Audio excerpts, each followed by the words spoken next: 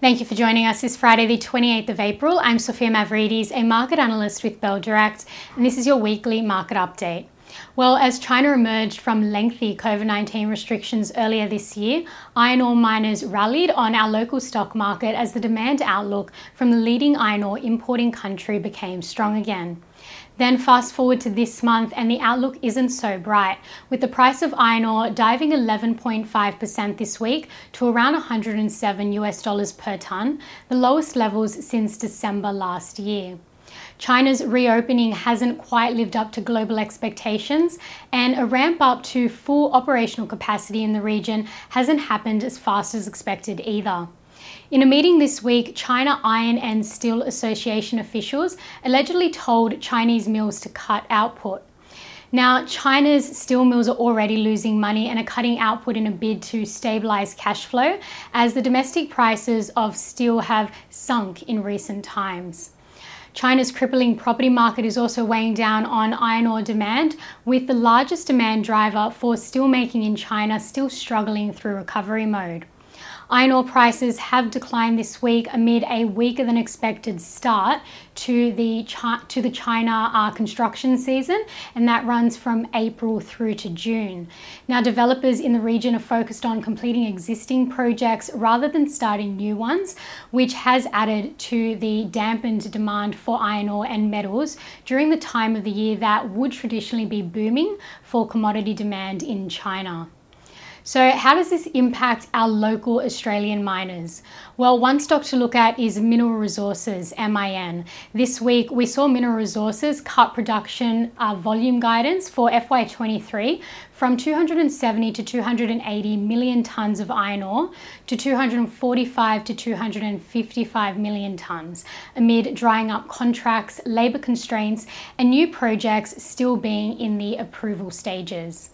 This saw the MIN share price drop over 14% over the last 5 days. This morning, Bell Potter reduced their price target on the stock by 5% to $95 and maintain their buy rating.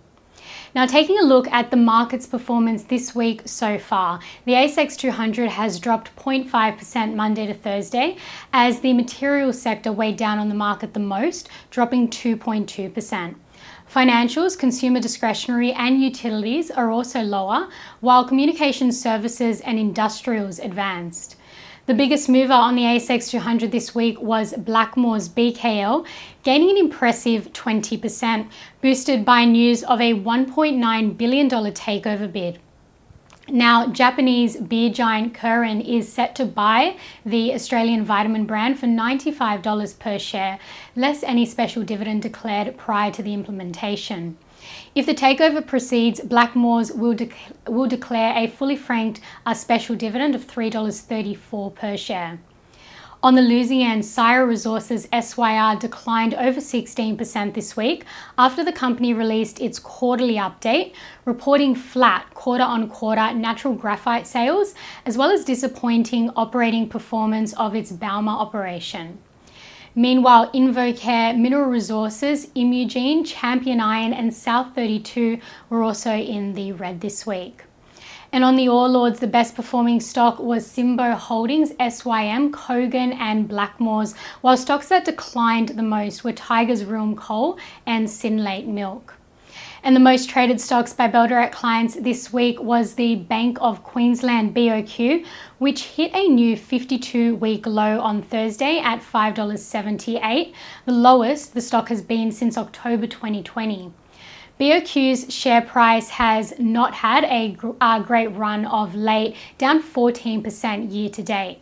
Now, New York listed peer First Republic Bank is down over 50% this week, which may have had some influence. Meanwhile, the other most traded stocks by Bell Direct clients this week were BHP, Western Mines Group and Pilbara Minerals. Clients also bought into Rio Tinto, South 32 and Fortescue Metals, while took profits from National Storage, Macquarie and Core Lithium.